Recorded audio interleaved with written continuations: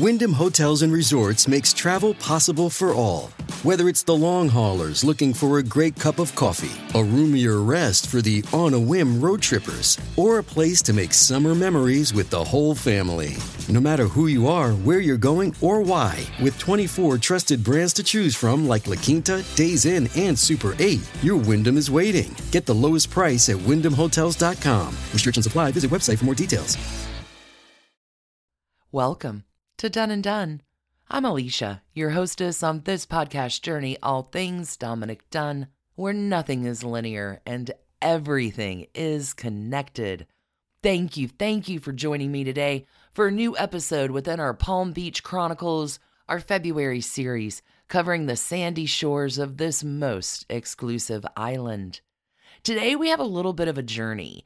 You know, Dominic Dunn's visit to Palm Beach causes quite a bit of a stir, and there are a few ladies who drop him a line. One of these, Celia Lipton Farris, has quite an incredible story. Interlaced with famous names and places, she's quite a legend, Celia is. With an attachment to a home filled with all the spider webs that could only happen in Palm Beach. Let's investigate.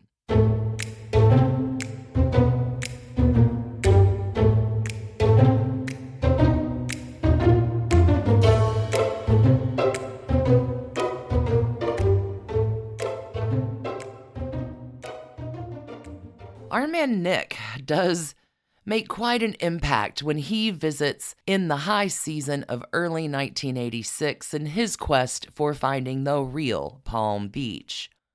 Reporting for Vanity Fair in April of 1986 from the women of Real Palm Beach, Dunn writes, "When the Shiny Sheet reported that Helmut Newton and I were coming to Palm Beach to do an article on the community for Vanity Fair, we had a few experiences of our own. The mother of a post-deb delivered a letter to Helmut at the Breakers, imploring him to moonlight from his Vanity Fair assignment to photograph her daughter's cocktail party." This is Helmut Newton's letter. Dunn continues, "The party," she wrote, "will bring together the town's top young socialites in a more natural, typical setting, including our friends, the Sergeant Shrivers from Washington, D.C., Mrs. S. is Eunice Kennedy, as you know, and all 5 boys are here, using Mrs. Kennedy's house, of course. They attended my daughter's debut and are always included amongst her parties. The young Charles Revson, Countess Anki, too, are coming. Please do come. You'll enjoy yourself immensely, as well as seeing our Moreaus, Picasso, and Chagall." On a separate page, she added, "We will render payment in American dollars, not French francs." Y'all, that's just the lead-in. Can you imagine just the dish in this handwritten note? I want you to know that the town's top young socialites, YS, are capitalized. Naturally, there's a Kennedy drop for good measure. And sure, you know you have to see the Moreaus, the Picasso, and the Chagall. Like, I would have shown up even without the payment in French francs. The young Charles Revson mentioned here, younger in 1986 for sure, but it was the Countess Acne in parentheses that stood out. Divorce is really, really hard on socialites in Palm Beach, which will be coming into play this month, although this drop day is not our Dirty Divorces Day. I promise it's coming. But let's drop a line on who is this Countess Anki, and why would she be in parentheses around the name the young Charles Revson? Countess Acne is Johanna C.C. Acne Johnson. She is the mother of Charles Revson. Joanna is the wealthy ex-wife of Revlon's founder, Charles Revson. Charles and Joanna long divorced by 1986. Joanna, though, in 1986 will get a new husband that year, and this delicious bit is coming for all of our Patreon supporters in the Done drop this week at the back of this episode. It was just too delicious not to follow up on. Today we're focusing on a different lady that we'll call our man Nick for his visit to Palm Beach.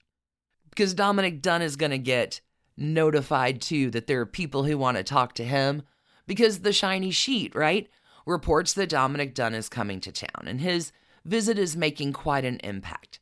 There's one other lady who calls Dominic Dunn, which takes us into this interconnected thread of so much high society pie and all the revelations. It is Dominic Dunn that tells stories so well, but there are only a few sentences here that he will write about this next lady that calls. But there is enough to make my heart just go all aflutter in these next lines. Dunn writes, "Another lady called me at the Colony Hotel. 'It would be a shame if you don't talk to me,' she said. 'It would be like coming to Palm Beach without a dinner jacket. I'm sort of an interesting story. My husband invented the milk carton. He was on CBS News on Monday night as one of the great people who passed away this year. I was one of the hostesses of Palm Beach for many years. The last people I entertained were the Queen's cousins. I'm sort of an Elsa Maxwell. I have been the chairman of more balls than you can count in the last 20 years. I own the Duchess of Marlborough's house. Would you be kind enough to call me Celia Upton Farris? That's the name I'm known under. I was a household name at 15 in England. Right now, I'm recording my new album in Miami." Holy cats, y'all! What's the story here, Wishbone? So many spiderwebs are about to happen. Ooh, milk cartons? Owns the Duchess of Marlborough's house? Household name at 15 in England? Who is Celia Upton Farris? Nothing is linear and everything connects, my darlings. These are the sentences that Dominic Dunn gets to investigate, to continue writing his piece. Let's make it make sense. What is Celia's story? Michael Thornton from Mail Online, writing in the Daily Mail, does a wonderful job streamlining the autobiography for Celia Lipton Farris. I'm excerpting this from her biography called My 3 Lives. Again, all sources and recommended reading are available at doneanddone.com. I've taken this piece and mishmashed it up a little bit just to make it chronological for you, to give you the background on this fascinating woman. Celia May Lipton was born on December the 25th, 1923 in Edinburgh, the only child of an English violinist, Sidney John Lipton. As Sidney Lipton, he would become one of Britain's top band leaders. Celia May Lipton's mother was a noted Scottish beauty. Her name was May Johnston Parker. When Celia was 8 years old, her father formed his own band and took it to London's Grosvenor House Hotel in Park Lane, where he was to remain for 35 years. Sidney Lipton, legendary within the set in London. Every week, millions of radio listeners tuned in to hear the words, "You are listening to Sidney Lipton's orchestra, broadcasting from the Silver Room at the Grosvenor House Hotel." On one occasion in the 50s, when Lipton and his orchestra played for the Queen at Buckingham Palace, Celia's mother danced with group captain Peter Townsend, the lover of Princess Margaret. Both parents attempted to veto Celia's ambitions to be her performer, but unknown to them, she auditioned for another band leader, Jack Harris.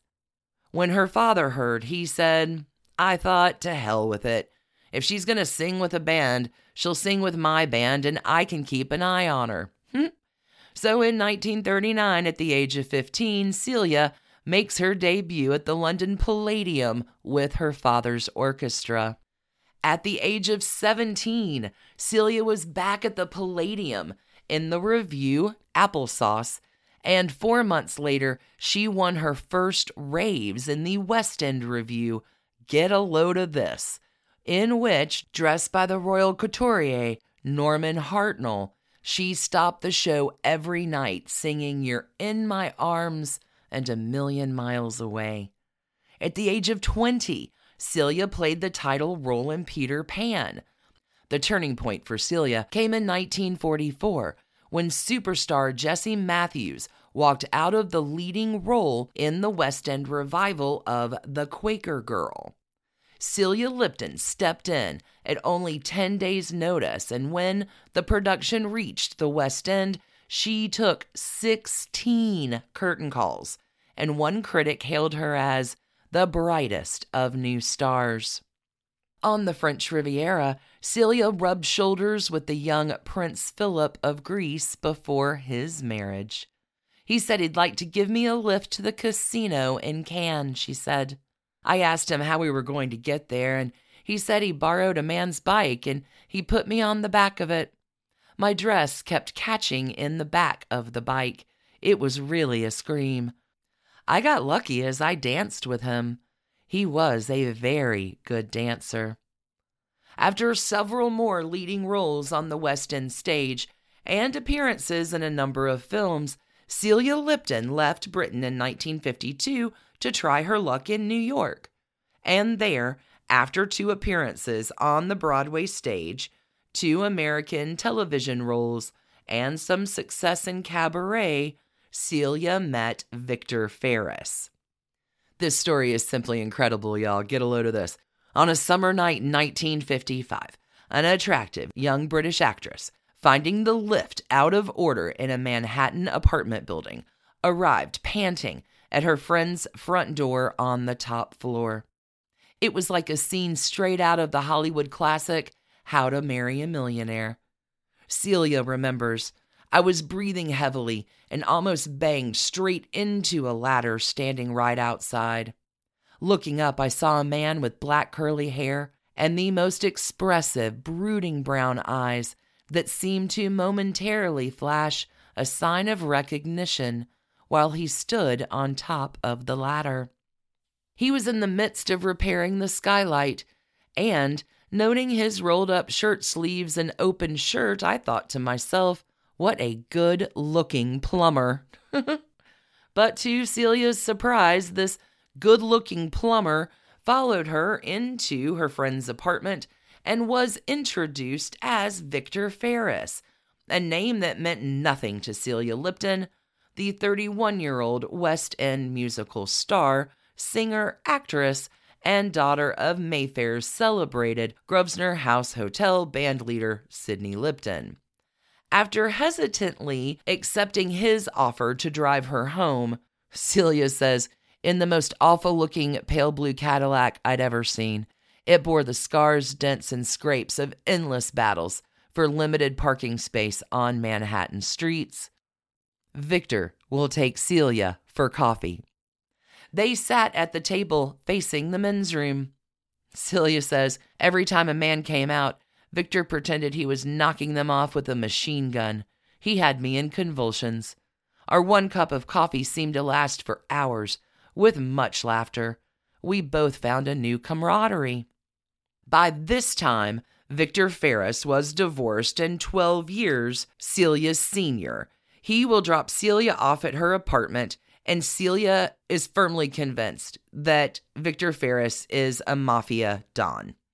She never dreamed that Victor Farris, instead, owned 17 companies, was a millionaire many times over, and the inventor of things the world comes to take for granted, including the paper milk carton, the paper clip, and Farris safety and relief valves. Victor Farris, kind of a big deal. Celia Lipton had felt an instantaneous attraction to this, quote, macho man whose toughness coexisted with humor and sweetness, unquote. When she reeled off all of her acting credits, Victor silenced Celia, declaring that anyone can act. This statement outrages our girl Celia. All night long, she writes, my heart pounded and I thought, I'm falling for a gangster. What would my father say? All these thoughts were running through my mind when the phone rang at 3 a.m. It was Victor Mafia Don Farris, solicitously inquiring how I was. He called me puppy. I tried to be nonchalant and said, I'm fine. There was a long pause while I wrestled with my head, which told me to slam the receiver down and never talk to this gangster again. But my heart melted at the very sound of his voice. A chastened-sounding Victor told me softly that he was pulling my leg. He wasn't a gangster at all. Victor wanted to prove to me that anybody can act. He certainly convinced me that he could act. 6 months later, they were married. Lipton gave up her glittering stage and screen career to become his wife and the acknowledged queen of Palm Beach society. Victor and Celia were married at his home in Tenafly, New Jersey, with Celia saying, "Even though Victor never once suggested I give up my career, I knew our marriage wouldn't work if I continued. He wanted a traditional wife, actually the kind my mother was. I wanted to be that for him." This episode is supported by FX's Clipped, the scandalous story of the 2014 Clippers owner's racist remarks captured on tape and heard around the world. The series charts the tape's impact on a dysfunctional basketball organization striving to win against their reputation as the most cursed team in the league. Starring Lawrence Fishburne, Jackie Weaver, Cleopatra Coleman, and Ed O'Neill. FX's Clipped, streaming June 4th, only on Hulu. Hey, it's Kaylee Cuoco for Priceline. Ready to go to your happy place for a happy price? Well, why didn't you say so? Just download the Priceline app right now and save up to 60% on hotels. So whether it's Cousin Kevin's Kazoo Concert in Kansas City, go Kevin, or Becky's Bachelorette Bash in Bermuda, you never have to miss a trip ever again. So download the Priceline app today. Your savings are waiting. Go to your happy place for a happy price. Go to your happy price, Priceline. So Victor and Celia married in 1956, and they begin their life together. Initial attempts at children, kind of sad. Their first child, a girl, lives only one day. The second child they have, a son, was premature and will sadly die after a few hours. Celia suffers in all 10 miscarriages. She will write in her autobiography, "My heart was broken. This was a time in my life where I felt useless and inadequate." When at last, Celia succeeds in giving birth to 2 daughters, Marion and Cecile, who goes by Cece for short, it turns out that Victor Farris was not that enamored, quote unquote, and that Celia, quote, soon learned that it's the attention that a child requires that can make a husband irritable. Victor liked to be the center of attention at all times. If we were over on Trashy Divorces, that would sound like it's going to go someplace different, but it does not. Celia and Victor do remain married until his death. We've made it through the famous at 15 part, married the man who invented the milk carton. Now let's talk about I Own the Duchess of Marlborough's Home. Holy cats. Because when I think Duchess of Marlborough Home, in Palm Beach, I think Casa Alva, the Manalapan island home that Consuelo Vanderbilt Balsan builds in the 1930s. Remember, we talked about Consuelo in our American Girls series. Casa Alva is a little bit further south along the Atlantic than the home that we're talking about today. Casa Alva is a fascinating story all unto itself. It will be featured in a Not Done Yet episode on Patreon this week. Stay tuned for that one. But the house in question today is a little bit further north, more in Palm Beach, known as the Lakeview House. This home is 6 bedrooms. It's a Georgian-style house with staff quarters. It contains over 12,000 feet of living space. It's kind of magnificent. To take you on a journey through this home, because it's not just Celia and Consuelo it connects to, whoa. Taking this next bit from New York Social Diary to delve into the history and the fascinating parts of this Lakeview house. For some, moving to Palm Beach affords the ultimate luxury, the opportunity to reinvent themselves. During the 1930s, Former department store window dresser and Cleveland spec builder Clarence Mack transformed himself into an architect of posh seasonal houses in Palm Beach's South End Mansionopolis. Although there are no available records even hinting Mack ever studied architecture, attended design classes, or was ever licensed as an architect, in Palm Beach everyone regarded Clarence Mack as an architect, despite the fact a close look at his trace drawings reveals someone who could not have possibly have ever been an architect. Nonetheless, he built a portfolio of imposing look-alike pampered houses of no particular certain architectural genre that spawned what is popularly known as Palm Beach Regency. Mack's later spec subdivisions, Regent's Park and Park Monceau, even served as inspirations for builder Robert Godfrey's Regency-styled row houses. Between 1914 and the 1930s, Clarence Mack built spec houses in Lakewood and Shaker Heights, Ohio, where he gave new money fortunes old moneyed mansions. Mack acted as his own designer and contractor, usually living in each of the houses before he sold them. According to contemporaneous reports, Mack relies on pattern books and illustrated architectural volumes, tracing his various interpretive French and English styles from them, and accessorizing facades with medallions, urns, and statues. He selected doorknobs, chandeliers, planted English-style gardens, and filled rooms with Louis and Victorian antiques. For mansion libraries, he leather-tooled book spines to match the woodwork. Of all Clarence Mack's houses, the villa at 319 El Vedado Road stands out as probably the best example of his faux hybrid style he originally described best as tropical empire.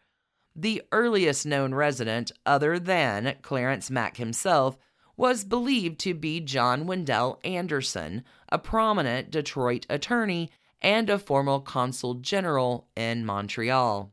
The Andersons appeared to have acquired the property during the 1942-1943 season. Mr. Anderson was instrumental in organizing the Ford Motor Company and held a substantial interest in the company.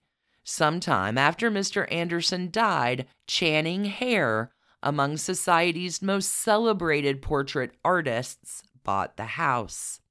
Born in New York, Channing Weir Hare was a renowned Palm Beach artist, having studied with the Art Students League in New York and long associated with the prestigious Ogunquit Artists Colony. For many years, he and artist Mountford Coolidge were inseparable, operating an antique business in Ogunquit. A member of the B&T and Everglades Club, Channing Hare and his wife were separated during the length of their marriage.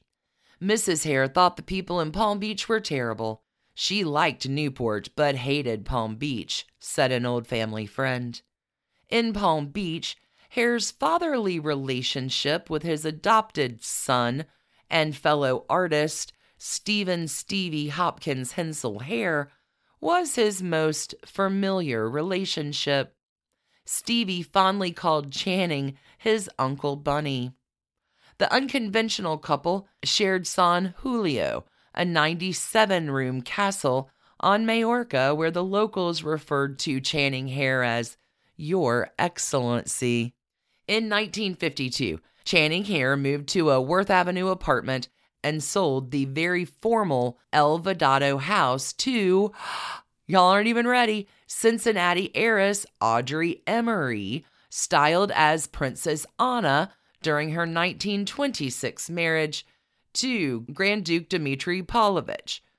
This is the son of Grand Duke Paul Alexandrovich, whose father was Emperor Tsar Alexander III of Russia. As you may recall, Grand Duke Dmitry was somehow believed to be involved in the murder of Rasputin. Audrey Emery's later marriage to Georgian Prince Dimitri Georges of Monte Carlo added to her titled stature. Her sister, Leila Emery, was the Duchess of Talleyrand. In January 1953, Town and Country magazine showcased the interiors of Lakeview House and how Audrey Emery had done over the house in a traditional style. Now, holy cats, Audrey Emery is going to sell the Lakeview House at 319 El Vedado Road in 1956. She's going to bail on this house before April of 1956 because Audrey and her son Paul Iliansky are headed across the pond to attend the wedding of Grace Kelly, soon to be the Princess of Monaco. Grace Kelly's wedding happens in April of 1956. The Lakeview House is sold by this point to Consuelo Vanderbilt Balsan. Let me just follow up with one other thing here, just because it's such a delightful spiderweb. Following the sale to Consuelo and Jacques, Audrey Emery and her son Paul Iliansky fly to Monte Carlo for Grace Kelly's wedding, right? Here, Audrey Emery, holy cats, will stay with Lowell and Gloria Guinness aboard their yacht. And when Audrey Emery returns to Palm Beach, she will move into 540 South Ocean Boulevard. She will die in this home in 1971, but that 540 South Ocean Boulevard house is later known as the Jimmy Buffett House in Palm Beach. He lived there for a number of years. I don't often get to talk about what an enormous parrot head I am on Done and Done, but I do love where it comes into play. So let's go back to 1956. Remember Consuelo Vanderbilt Balsan, the daughter of William K. and Alva Vanderbilt. Consuelo will marry the 9th Duke of Marlborough, becoming the Duchess of Marlborough and the mistress of Blenheim Castle. Her less than storybook life eventually led to a separation in 1906 and a divorce in 1920. The following year, remember, Consuelo marries French industrialist and aviator Jacques Balsan. Between the World Wars, Consuelo and Jacques leave Europe and move to Casa Alva on Hypaluxo Island, across from her brother's home, her brother Harold Sterling Vanderbilt's estate called Eastover, until Consuelo moves to Palm Beach in 1956. Why leave Casa Alva? It's been her home since the 1930s. Consuelo loves it. Remember, this is the year that Jacques dies, and Casa Alva is just too sad for Consuelo at that point. Hence, Consuelo buying the El Vedado home from Audrey Emery in 1956. Casa Alva we are going to follow up on within Patreon this week on a whole not done yet. The story of that home, its history, its spiderwebs and connections are really fascinating. But we're here today on El Vedado. So what happens? How do we get Consuelo Vanderbilt's home into the hands of Celia Lipton Farris? Following Madame Balsan's death, Consuelo passes away in Southampton in December of 1964. Her grandson, Lord Charles Spencer Churchill, will inherit this Palm Beach home. Lord Charles Spencer Churchill sells it the following year to Alice Warfield Tyne Earthman, previously of Nashville, Tennessee. This next bit is just delightful, y'all. There's a story here. Again, I'm reading from New York Social Diary, but I've got to get my hands on this book. According to author Bea Holguin's Tales of Palm Beach, Alice Warfield Tyne Earthman, Mrs. Earthman, fell in love with Gerard Polk Brownlow, her brother-in-law, during a European vacation. Holguin, now B. Kaiser, called it one of the greatest love stories to ever come to Palm Beach. So what happens? Alice Earthman returns to Nashville, having just chaired the Swan Ball in 1965, and files for divorce from her husband before moving to Palm Beach, where she will buy the Lakeview home from Lord Charles Spencer Churchill. In 1967, old Alice Earthman and Gerard Brownlow do marry in the drawing room at El Vedado, the Lakeview house, described at the time as a London townhouse furnished with Old South antiques in an air of nostalgic elegance. Unfortunately, here's the next sentence, their brief marriage ended in divorce, with Tyne then marrying Cutler Godfrey in 1971. So I don't know how long that great love story to ever come to Palm Beach lasted. What's that? 4 years. We're here for the house, though. What happens? The following year, 1972, Lakeview House on El Vedado was leased to Kitty Miller. Kitty Miller is the daughter of Jules Bosch and widow of Broadway producer Gilbert Miller. That's just a lease, as 6 years later, Alice Warfield, Tyne Earthman, Brownlow Cutler, a few more last names than when we originally met Alice, then sells the home to Victor and Celia Farris, holding one final house party before the moving trucks arrived. Declares Celia Lipton Farris, Palm Beach is the last stronghold of elegance. This episode is brought to you by Shopify. Whether you're selling a little or a lot, Shopify helps you do your thing, however you cha-ching. From the launch your online shop stage, all the way to the we just hit 1 million orders stage. No matter what stage you're in, Shopify's there to help you grow. Sign up for a $1 per month trial period at shopify.com/special offer, all lowercase. That's shopify.com/special offer. So good on Victor and Celia. They have landed into a beautiful 6-story Georgian 319 El Vedado right down the street from Douglas Fairbanks Jr. Want to go back to Michael Thornton here from Celia's autobiography. Although it is clear that their 29-year marriage was not always easy, her account of it and of Farris's death in 1985, when she fought desperately to get the paramedics to their Palm Beach mansion, is the one section where her book blazes vividly into authentic literary life. Celia writes, I walked out of the hospital, got into my car, put my head on the steering wheel and sobbed.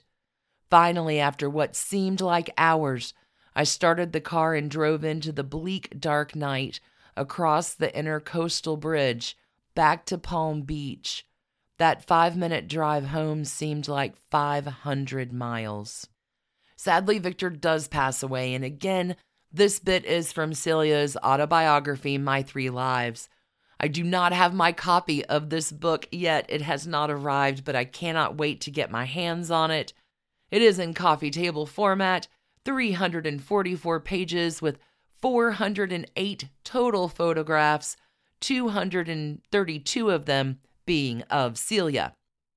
According to Michael Thornton about My 3 Lives, we have Celia with the Queen, with Prince Philip, with the Prince of Wales, with Princess Diana, with Prince Edward, with Rose Kennedy, with Clint Eastwood, with Bob Hope, with a decidedly icy-looking Betty Davis, of whom Farris says, I had the distinct impression that she was wishing I wasn't with her on stage at all, and a legion of lesser luminaries who make up the candy floss world of Palm Beach society. The New York Post has described the book as an ego trip that counts. Others might describe it as an ego trip in which you count the pictures.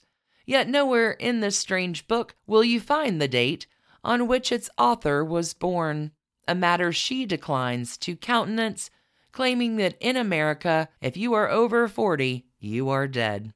The reality is that on Christmas Day, Celia Lipton Farris was 85. This would have been in the year 2009, a fact that readers of her book will find impossible to believe after studying the hundreds of photographs in which she appears gleaming, glowing, dressed to the nines, magnificently coiffured and loaded down with jewels that look as if they might have from the collection of Marie Antoinette. I cannot wait to get my hands on that book, y'all. Oh, the season of Palm Beach, I just love it. What happens to Celia Farris? after Victor passes away. Victor Farris will leave Celia a fortune in excess of $100 million. By very shrewd investment, Celia doubles that money, making her one of the wealthiest women on the planet. In widowhood, she started to display her formidable organizing abilities. Because what she does really is incredible. Following Victor Farris's death in 1985, Celia Farris becomes a tireless charity fundraiser. She helped the Salvation Army, the American Red Cross, the Prince's Trust, and the Duke of Edinburgh Trust, the American Heart Association, the National Trust for Scotland, and was one of the first substantial private benefactors of AIDS research, most notably hosting Elizabeth Taylor's Red Ribbon visit to Palm Beach. Amazing. That's not it. Celia also becomes the executive producer of the American Cinema Awards in Hollywood. She will sing before the Queen at the 50th anniversary of VE Day in Hyde Park. Celia makes a brief screen comeback with Burt Reynolds in B.L. Stryker, and she will even release a series of her own self-financed nostalgic CDs. In 2003, Celia was delighted to learn that her recording of Maybe It's Because I'm a Londoner was being played to the troops in Iraq. Celia's philanthropy has become legendary. She has funded 2 hospital wings in her husband's name, has worked devotedly for AIDS sufferers, spearheaded a Salvation Army appeal that raised $10 million, and has given huge sums to numerous causes, sometimes with money raised from exhibitions of her own brilliantly colored Impressionist oil paintings. The American Cancer Society has named a Lifetime Achievement Award after her in honor of her 30 years of enormous charitable work. Occasionally, her judgment has failed her. Towards the end of her book, she relates, Celia does, that she was honored to receive a letter informing me that Her Majesty Queen Elizabeth had appointed me a dame. This would convey the impression that she had been created a dame of the British Empire. Not so. In 2004, Celia was named a Dame of Grace of the Most Venerable Order of the Hospital of St. John of Jerusalem, which entitles her to place the letters D. St. J after her name. Yet now, she heads her personal notepaper, Dame Celia Lipton Farris, and is announced by that style on all social occasions. But then in the Neverland Kingdom of Florida's Palm Beach, such distinctions are apt to become blurred. Finishing up here, Michael Thornton writing, is Farris's book the story of an incredible woman who's led an inspiring life, as one of its more gushing reviews insists? Sadly, it could have been, had it not been written with one eye on the calendar and the other on her socialite neighbors.